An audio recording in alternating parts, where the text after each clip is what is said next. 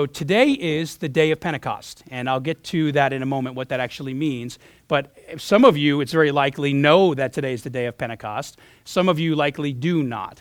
And that is because Easter, which I say regularly, at least right around Easter, Easter is a very high-profile Christian holiday. But there's a slew of things that happened after Easter in the Bible that often don't get as much attention. Last week, for example, was the day that the Christian church celebrated the ascension of Jesus. And today is the day that we recognize the coming of the Holy Spirit, who is a central member of God's Trinity, but also a central agent in how God is working in the world. And over the years, and with increased sort of visibility, frequency, it's become very common for we as Christians to see some type of a developing trend that's not necessarily a great one in our lives.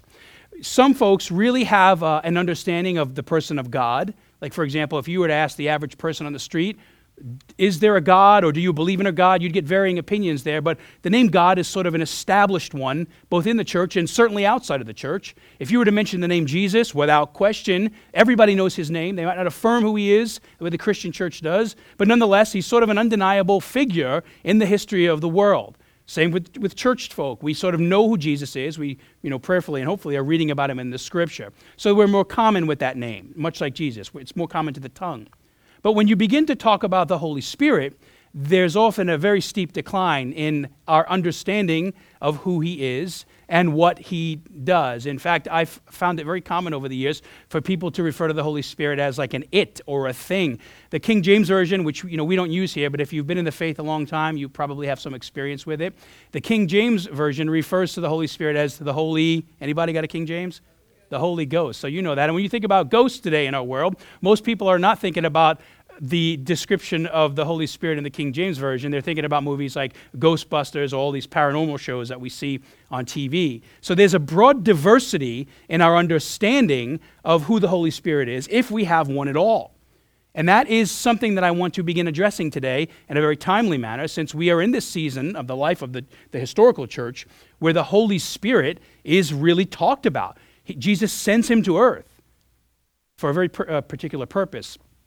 And so in the minds of many Christians, and even if I'm being honest myself at times, it's very easy for us to sort of benevolently neglect the central role the Holy Spirit has in God's economy. He is just as important to what God is doing in our lives in the world as Jesus. God has made it that way. And we have this really sort of big problem that we're dealing with here. In the Bible, nothing happens in the Christian faith, the New Testament particularly, without the power and presence of the Holy Spirit. Yet in many of our minds and our hearts, we have a juvenile or maybe not even an understanding at all about who he is and what he does. And I hope you can see why this is such a serious concern. And so if you look at the history of the modern church, this is actually something that's brought up pretty regularly now. And I have said this here before, but I think it's worth noting again that you have a lot of folks that really matter in the kingdom today that are beginning to write. They're making this correlation with what seems to be an often numb church in America, some sort of like spiritually numb at times. Not every church, but what I'm saying here is there's a lot of folks who are following Jesus, yet they're deeply disconnected from this vibrancy of life that Jesus promises us. And there is, I think, something very worth thinking about here. What is, if at all, and I think there is a deep connection here, what is the connection between a lack of understanding about the way God works in our lives at this very moment, through the power and the presence of his Holy Spirit?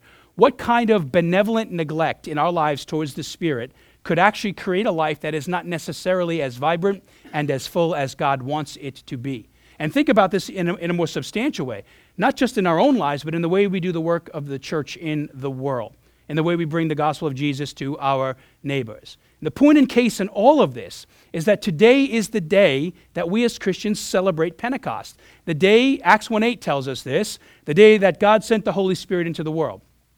It's equally as important a day as Easter in the Christian faith, but unlike Easter, which we celebrated last month, you will never see, at least in the 20 years I've been pastoring, I've not seen it. I've never seen throngs of Christians showing up in church on Sunday because we're celebrating the day of Pentecost. There's likely not a big family picnic after here. And I mean, even we're guilty of it. We serve breakfast every Easter, and there is nothing here but communion. That's a good cup of nourishment, but not, substantive food. So there's this different emphasis point here, where the Christian world celebrates this one central event, the resurrection, critical and important, but then we forget all the stuff that Jesus did afterwards. And so for a great many people today, and maybe even some of us in this room, today is likely just another Sunday. And I don't mean that in a denigrating way, but I mean we might not recognize the significance of what this Sunday represents because of what I just mentioned here, a benevolent neglect and possibly misunderstanding of the role and the work of the Holy Spirit in our lives. And I hope to, at least at some degree this morning and over these weeks that follow, to spend some time addressing who the Holy Spirit is and why he matters in our lives. And maybe you're sitting here asking why. Because this is the day that Jesus said the Holy Spirit would come to earth. At least historically, it's the day we recognize that. And he told us after his resurrection and his ascension, and until his return, that's a key statement. Until Jesus' return, it is the power of the Holy Spirit. It is what he is doing that he sent him to the world to help us stay connected to his son Jesus and to continue the mission that Jesus began in our lives. This is an act promised by Jesus and brought about by God, and it is central to our understanding of the Christian faith. If you want to know Jesus deeply and practice the Christian faith in a way that honors God and causes your life to flourish, this is foundational. And it is also foundational to the era of the church, meaning that is the era the Bible says we're in right now. We are no longer in the Old Testament. We are now in the New Testament, and the New Testament says that the way, much like Israel in the Old Testament, the way God is working in the world at this present moment is through a band of people he calls believers, men and women who choose to follow Jesus Christ. And he has set us apart to be his hands and feet in this world, to know God deeply and to help others know God just as deeply. And we cannot do that without the power and the presence of his Holy Spirit. Simply put, finding Jesus, growing in Jesus, and engaging in fruitful ministry for Jesus in the world is all empowered by the presence of his Holy Spirit. Simply put, we cannot fulfill the role of Christianity, the identity God has given us in Jesus, without knowing the power and the presence of the Holy Spirit in our lives. We can make attempts at it. We can certainly hit some of the markers, but the way God calls us to flourish in this world is through this dynamic understanding and relationship with Jesus, his Holy Spirit. That is how God's goodness and grace is manifest in our life and certainly manifested in the lives of other people. And that really is the only truth I want to share with you today. I have one that I want to talk about. And it sort of gives us a framework for what we read in John 14. I'll reread that here in a moment. And what is fulfilled in Acts 1:8. Jesus has promised to send the Spirit to the world and the fulfillment of it. Jesus gave you his Holy Spirit. He gave me his Holy Spirit so that we could continue the work he began in the world.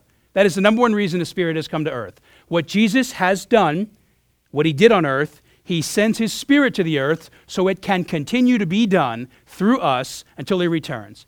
And I want to reread John 14, just 2 verses, 15 through 16 for you. Speaking to his disciples, Jesus says, "If you love me, keep my commands, and I will ask the Father, and he will give you another advocate, he says here, to help you and be with you forever." So we get this profound promise. This has sort of been the theme that we've been using post-Easter here. We've been looking at what happens at Easter or after Easter, and we're looking at all the places that Jesus has talked about what was going to happen. In other words, these prophecies are fulfilled. These promises have been completed. And here we have a very significant one, the role of the Holy Spirit. And in the Bible, in the Scripture, there are a lot of descriptions that are used to describe the Holy Spirit. You even heard some of them here during worship. Comforter, helper, there's all of these ideas. But the one we're going to talk about today is advocacy. The fact that one of the most common themes in the New Testament for the Holy Spirit, what he does in our lives, is that he advocates for us. And I want to share with you something that I shared with you a couple of years ago because I know you remember it very intently. The Greek word John uses here to describe the word Holy Spirit in our lives is paraclete. Okay, it's a very significant word in the New Testament. It's a word that, much like many of the Greek words that are translated to make the English Bible what we have today, it's a combination of two words. And those words are para and kaleo. And the word para simply means to come alongside. The word kaleo means to speak the truth. So the most basic definition we have of the Holy Spirit in the Bible is that he is of God, and his main responsibility is to come alongside us in life and speak God's truth to us in life. You can see this in English words too. The best one that I think sort of reflects the idea behind what this word is communicating to us in the Greek is the word paramedic. Everyone in this room knows what a paramedic is, and if you've ever experienced the care from one, you have a more profound understanding of this word. A paramedic is a person, para, who comes alongside a person who is injured or sick. And they then attempt to help that person recover, the medic portion of it, by administering medical treatments. So a paramedic is a person who aids the sick by administering something to them, the modern world of medicine. And that's the idea behind this word parakaleo. So Jesus' literal promise to us here is one that affects the flesh, it affects the body, but the word used here is meant to talk about what Jesus does in our souls. The same idea is present here. The Holy Spirit is somebody who comes into our lives, who aids in our lives, and helps the spiritual side of our lives to stay deeply connected to Jesus. He is the reason we can, have vibrancy and health in Christ. He is truly a helper. And what the Holy Spirit does is he helps us. These are broad categories with tons of connections to them. But the Holy Spirit comes to earth and helps us to not only find Jesus, the Bible teaches us he is influential, essential in us understanding who Jesus is. He is essential in us growing in Jesus. He's essential in our salvation, our sanctification, growing in Jesus, and he is essential in our desire to help other men and women know and grow in the grace of Jesus. He also empowers the ministry that God sets us apart to do in life. And every single person who is in Jesus has been given a specific gift or ability, some of you multiple gifts and abilities, to minister in the same way that Jesus has ministered to you in the lives of men and women who love God and in the lives of men and women who are very far from God. And so the main way the Holy Spirit helps us to grow into the image of Jesus is by coming alongside our lives. He guides our steps, and he is constantly calling the truth of God out to our lives. And the language John uses here is he says he helps us to keep God's commands.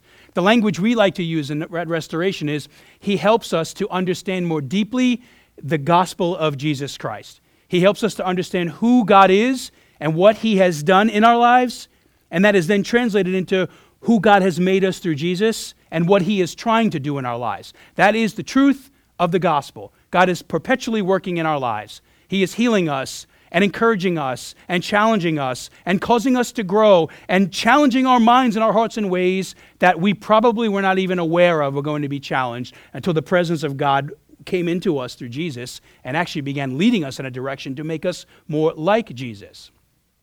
And that's what makes this word sort of hard to understand. Paraclete is a word that has a lot of sort of meanings connected to it. When we say he comes alongside you and I and helps us to grow in Jesus' gospel, man, the implication of that is substantial. And so one of the challenges with understanding the word paraclete is that it doesn't really have a sort of a perfect or pound-for-pound equivalent in our language. Even think about a paramedic. The medic portion of that is substantial. They do a billion things when they're caring for a person, but it's sort of summarized in the word medic. And so because of this, it is very important that we at least have an essential understanding of who the Holy Spirit is and what he does. If you are reading from a different translation than the one we are using, we tend to use the NIV here, or if you've read the Bible a lot, especially in the Gospel of John, you might have read words like he's an encourager or a comforter or a helper. There's a lot of sort of applications. And what I like to say is the Holy Spirit is sort of like a prism. Depending on the way you turn him, like look at him, God uses his Spirit to minister and to care for us in varying ways, depending on what the need in our life is. Because he is alongside us at all times and speaking that truth into our lives. And the side I want to look at today is simply advocate, at least for the remainder of our time this morning. Because the key to understanding who the Holy Spirit is in your life is rooted in understanding what an advocate is. That's what coming alongside you and I means. It means God's Spirit is for us and with us in all ways. Now, the first memory I have of advocacy happened in my life when I was right around 10 years old. And we were living in New York, in Brooklyn. And at that time, my younger brother was playing baseball for we grew up in a kind of like a traditional Italian Catholic household. And my son, because this is what my brother, what a good little Catholic kid does is he plays on the church baseball team. And so that's what we did. We hardly ever went to church, but we never missed a baseball game. And that's sort of true with Christianity today also. But I'm sorry, unless that's you, think about that. So what happened is my brother was playing ball, and I, along with all the friends of the brothers of all the people that were playing, we got drugged to these games and these practices. So there were people I knew from my neighborhood and then kids we met that we didn't even know because we were all sort of drugged to these practices and the games. And so the practices were held at a park that was adjacent to the neighborhood I grew up in. And it was an interesting park, one of the only ones I had seen that looked like this. There was a lot of baseball stuff, like fields, tons of them. And then there was a huge golf course connected to them. So you literally could like seamlessly weave your way through baseball fields and a huge, a huge golf course. And it was sort of interesting what happened here, because what we used to do is we would leave the practices when my brother was playing, and we would run around portions of the golf course because they had these patches of trees, like 20 and 30 of them at a time, that at that stage in life we thought it was the woods. There was really a lot of concrete where I grew up. And so we would run around in these little areas, these patches of greenery, and it was tons of fun. And so one Saturday afternoon, we were playing in the woods, my friends and I, and we noticed something that we hadn't seen before. We noticed that there was a golf ball, and then as we began to look around, there were golf balls everywhere. It was like a graveyard for golf balls. And, we were 10, and anything we found was of value. And so we started like picking up these golf balls, like hand over fist. It was like a feeding frenzy. We were picking them up and shoving them into our pockets. It was like a gold rush for a 10-year-old kid, at least all of us at that point. And we did this for like 20 minutes. And then we were interrupted. Now, it's a bit of a running joke here that I don't particularly care for golf. I've played it a few times with all of you because I love you. But golf is not like my jam. And I want to give you some insight into why I've had for whatever reason, I've had a slew of these really negative experiences with golf growing up. And it's made me the man I am. And in many ways, it's keeping me from being the man I should be, because every other pastor I know plays golf, but I can't do it. So maybe we should play golf and you can correct that in me. But this was the first experience I had with golf. Okay, so we were in the woods, and all of a sudden, like out of nowhere, this grown man, dressed in apparel I'd never seen before, holding a big metal stick, did not know what it was, walked up to us and started belittling us. I mean, he was berating us. He was yelling at us in crazy, crazy ways, like threatening to hurt us. And we had no idea what was going on. Later on in life, I would come to know this person was a golfer. I put all that together when I was more grown. But we were standing in the woods, fearing for our lives at that moment. And what happened next was crazy. I'm putting two and two together here, but he was screaming at us, and I think what he thought was happening was he had hit a ball in the woods, and I think he thought we were like some hoodlum kids stealing his golf ball. But I mean, we had like pockets filled with them, so maybe we did take his ball, but it was not intentional. And now I think it was in the woods, what does it matter? He should have acted like that didn't happen, right? I mean, that's an embarrassing stroke. I know that much about golf. And so we were sort of rough and tumble, but we were fearing for our lives. I mean, think about this. We're 10 years old. We're in what we think are the woods at that time in life with a strange man holding a big stick screaming at us, twice our size. And so at that moment, something happened. I remember thinking, my dad, who's like this old school Italian disciplinarian, he still is this way today, I was trying to think, I'm not even going to get threatened by my dad today for taking this guy's golf ball, because this guy's going to leave us in the woods very badly hurt. And this is when it happened. We were standing in the woods, fearing for our lives, and an advocate showed up. I mean, it was the craziest thing ever. Out of nowhere, my brother's baseball coach, to this day, I only know him as Coach Eddie. That's what we called him all the time. He walked up into the woods, and he was dressed in garb I understood. He was wearing a baseball uniform, and he was holding a metal stick I also knew how to use called a bat. And he was slapping the bat on his hand, screaming at the golfer. I guess what happened is the ruckus was so loud that they heard it at the baseball field. And so he ran into the woods, hitting his hand with a bat, saying, "Hey, tough guy, why don't you mess with kids, like a grown man? Why are you messing with kids that are half your size and a third of your age?" And in an equally loud way, he began yelling at this guy. And eventually, the guy settled down. It was like a scene from The Godfather. And within moments, this guy just got up and left. And I had the balls in my pocket, and I was thinking, I hope one of these is yours, because you're a really mean man, right? So he left. And it was really something amazing. Because we didn't think much about that day, and I didn't even think much about it that day. But it was sort of one of my favorite childhood memories. It was a great example of advocacy, meaning somebody came in, Coach Eddie, right at this point. Advocacy simply means somebody comes in and does for you something that you actually cannot do for yourselves. And that moment in time, we were utterly powerless. I mean, that could have been a very serious situation, and in many ways was a very serious situation. But he came in and became truly a defender for us in that moment.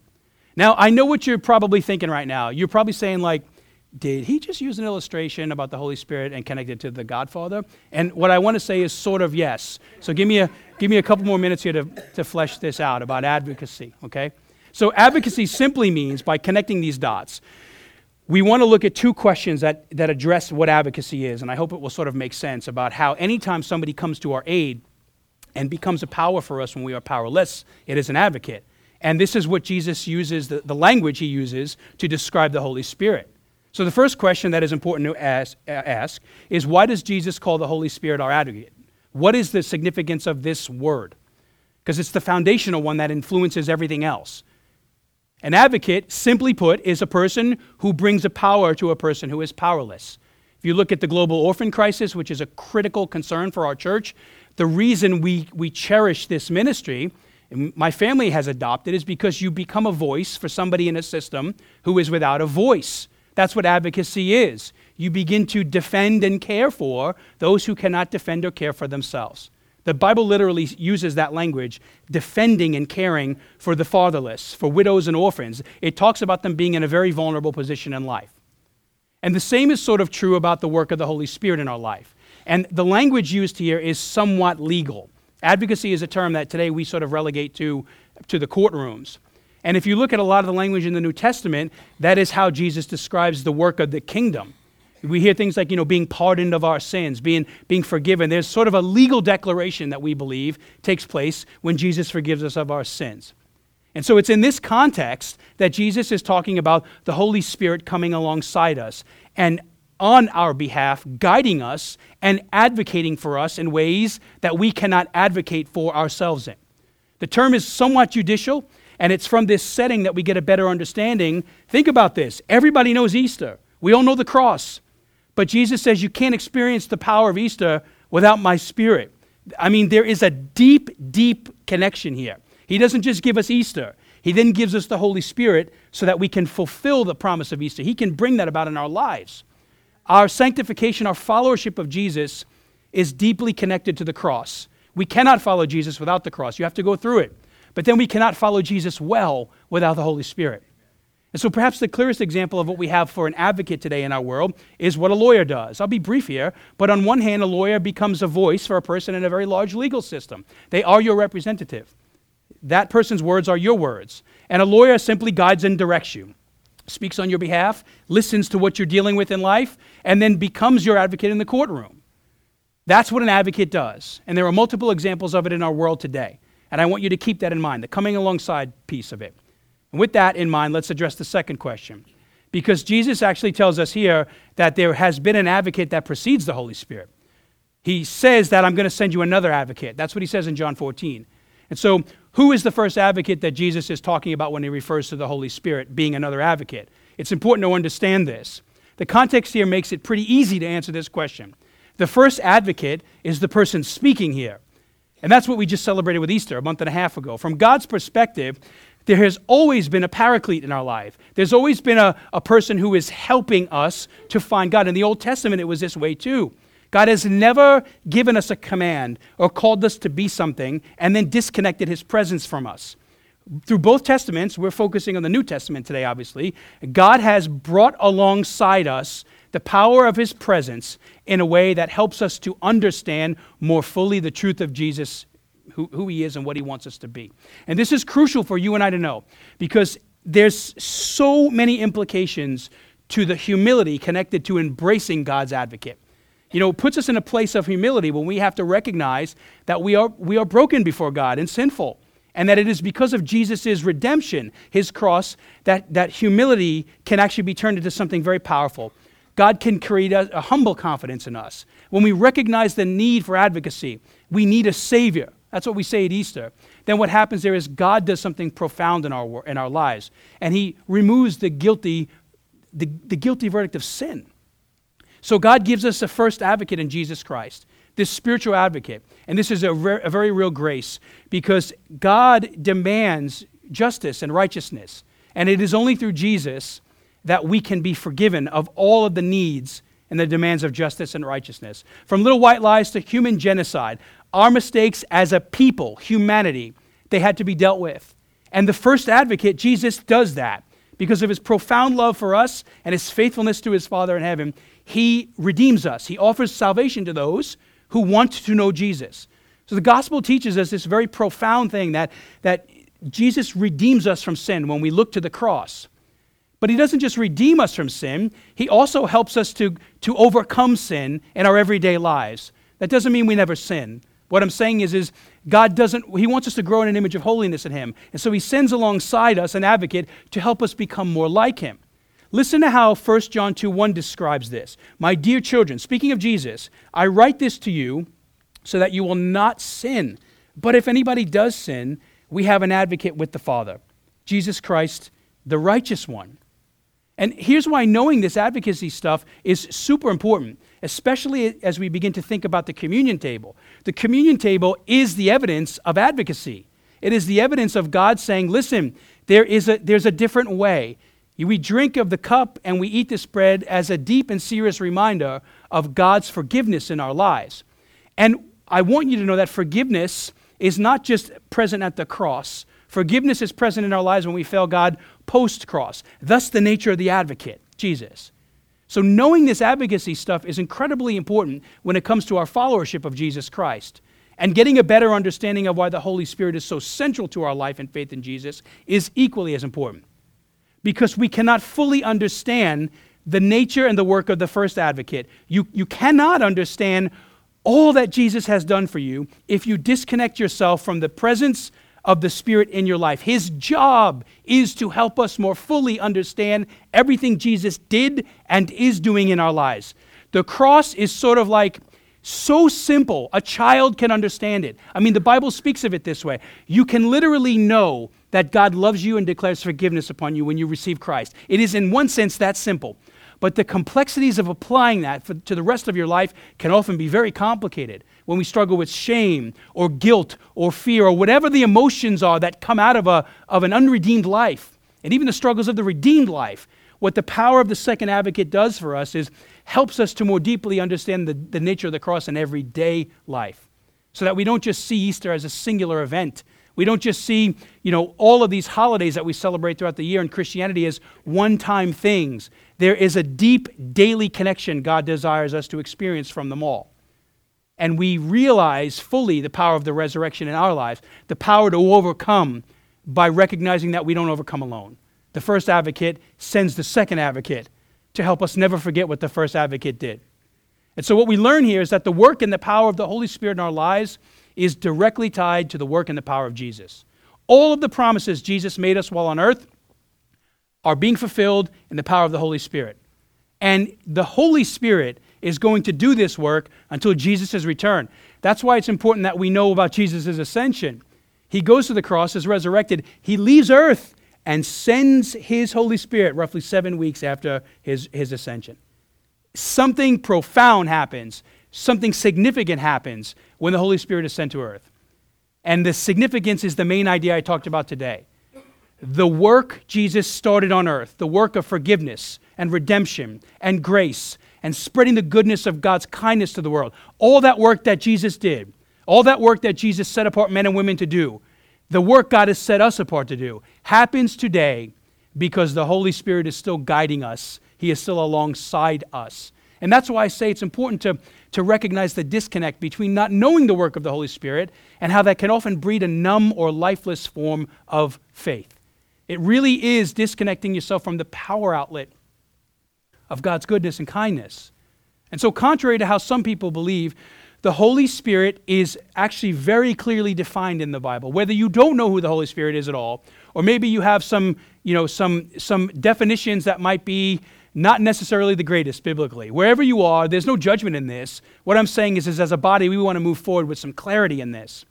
The Holy Spirit is not a random thing in the Bible. He is a very clear person, directly responsible for us coming to Jesus and changing us into the image of Jesus. And that should encourage us because the plans of God for the world and our lives, He again offers us Himself to get them done. He doesn't just give us the cross and leave. He didn't give us Jesus and leave. He is always giving Himself to us and giving Himself to us more fully. And that is another evidence of God's love for us through the power of the Spirit. And so we should be alarmed when we see or maybe experience a benevolent misunderstanding of the Holy Spirit. We should desire to understand how He works. In fact, this teaching shows us that God's Holy Spirit, His most significant responsibility is to glorify God by pointing people to the presence of Jesus. That's the greatest command we can keep. The greatest command in Scripture is what? Love? That's right. So when we even think about the commands, that's what we're talking about here. The number one command that God desires from us is that we cast our affection upon Him. And I'm telling you that it's got to be much harder to do that if we don't actually have God aid us in that process. And once we know this, we are well on our way to understanding why Jesus gave us His Holy Spirit. And I want to say again, you can't fully live as God has designed you or me to live without the power and the presence of Jesus' Holy Spirit in your life. Because according to Jesus, He is the person, until Jesus is coming again, that is working in the same way Jesus did on earth. In fact, time will dictate in the weeks that follow if we have time to get to this, but Jesus actually says when the Spirit comes, He will do greater things through the power of His Spirit on earth than were done when He was actually on earth. That's pretty profound. What that means is there's this exponential ability now. It's no longer Jesus with a group of men and women in a certain area of the world. The power of the Spirit through Jesus Christ lives in every Christian now, around the world, past, present, and future, which means we're like a legion of men and women around the world filled with the Spirit of God who can now do amazing things for God's economy. That's what He means by greater things. It's not that Jesus did amazing things, don't get me wrong, but Jesus then releases those amazing things into us so we can continue the work of healing, the work of forgiveness, the good work of the cross in the world. We don't have the ability to offer the pardon for sin, but we have the ability to communicate the message with authority. That's what the Holy Spirit tells us. That's what He does in us. We can, with authority, communicate the message of forgiveness to the world because that message is in our hearts, and we have certainly been set apart to communicate it to others. So His Spirit in us is significant. And so as we wrap up now, I just want to say, do not leave this place today with a misunderstanding of the work of the Holy Spirit in your life. Over these next weeks, we'll continue to unpack this. But for today, I want you to just think about one thought, one idea, as we pray and move into the communion table. Ask yourself if you really understand who the Holy Spirit is in your life. Ask yourself if you have a bearing on why God sent Him to the earth 2,000 years ago. There's meaningful purpose in that. And as we move into response time and the communion table, you think about this. It is through the power of God's Spirit that we will connect to God in a very profound way right now with each other. In other words, it is His Spirit in us that binds everything that is happening in this room together today. Because Jesus is in every one of us right now. He is in this room, and we will connect with Him in a significant way. We will remember Him in the way that He has set us apart to by going to the table. This was His command, one of the ones that we keep some 2,000 years ago. So ask yourself, what is Jesus saying to you about His Holy Spirit? And equally as importantly, what will you do about it as we leave this place this morning?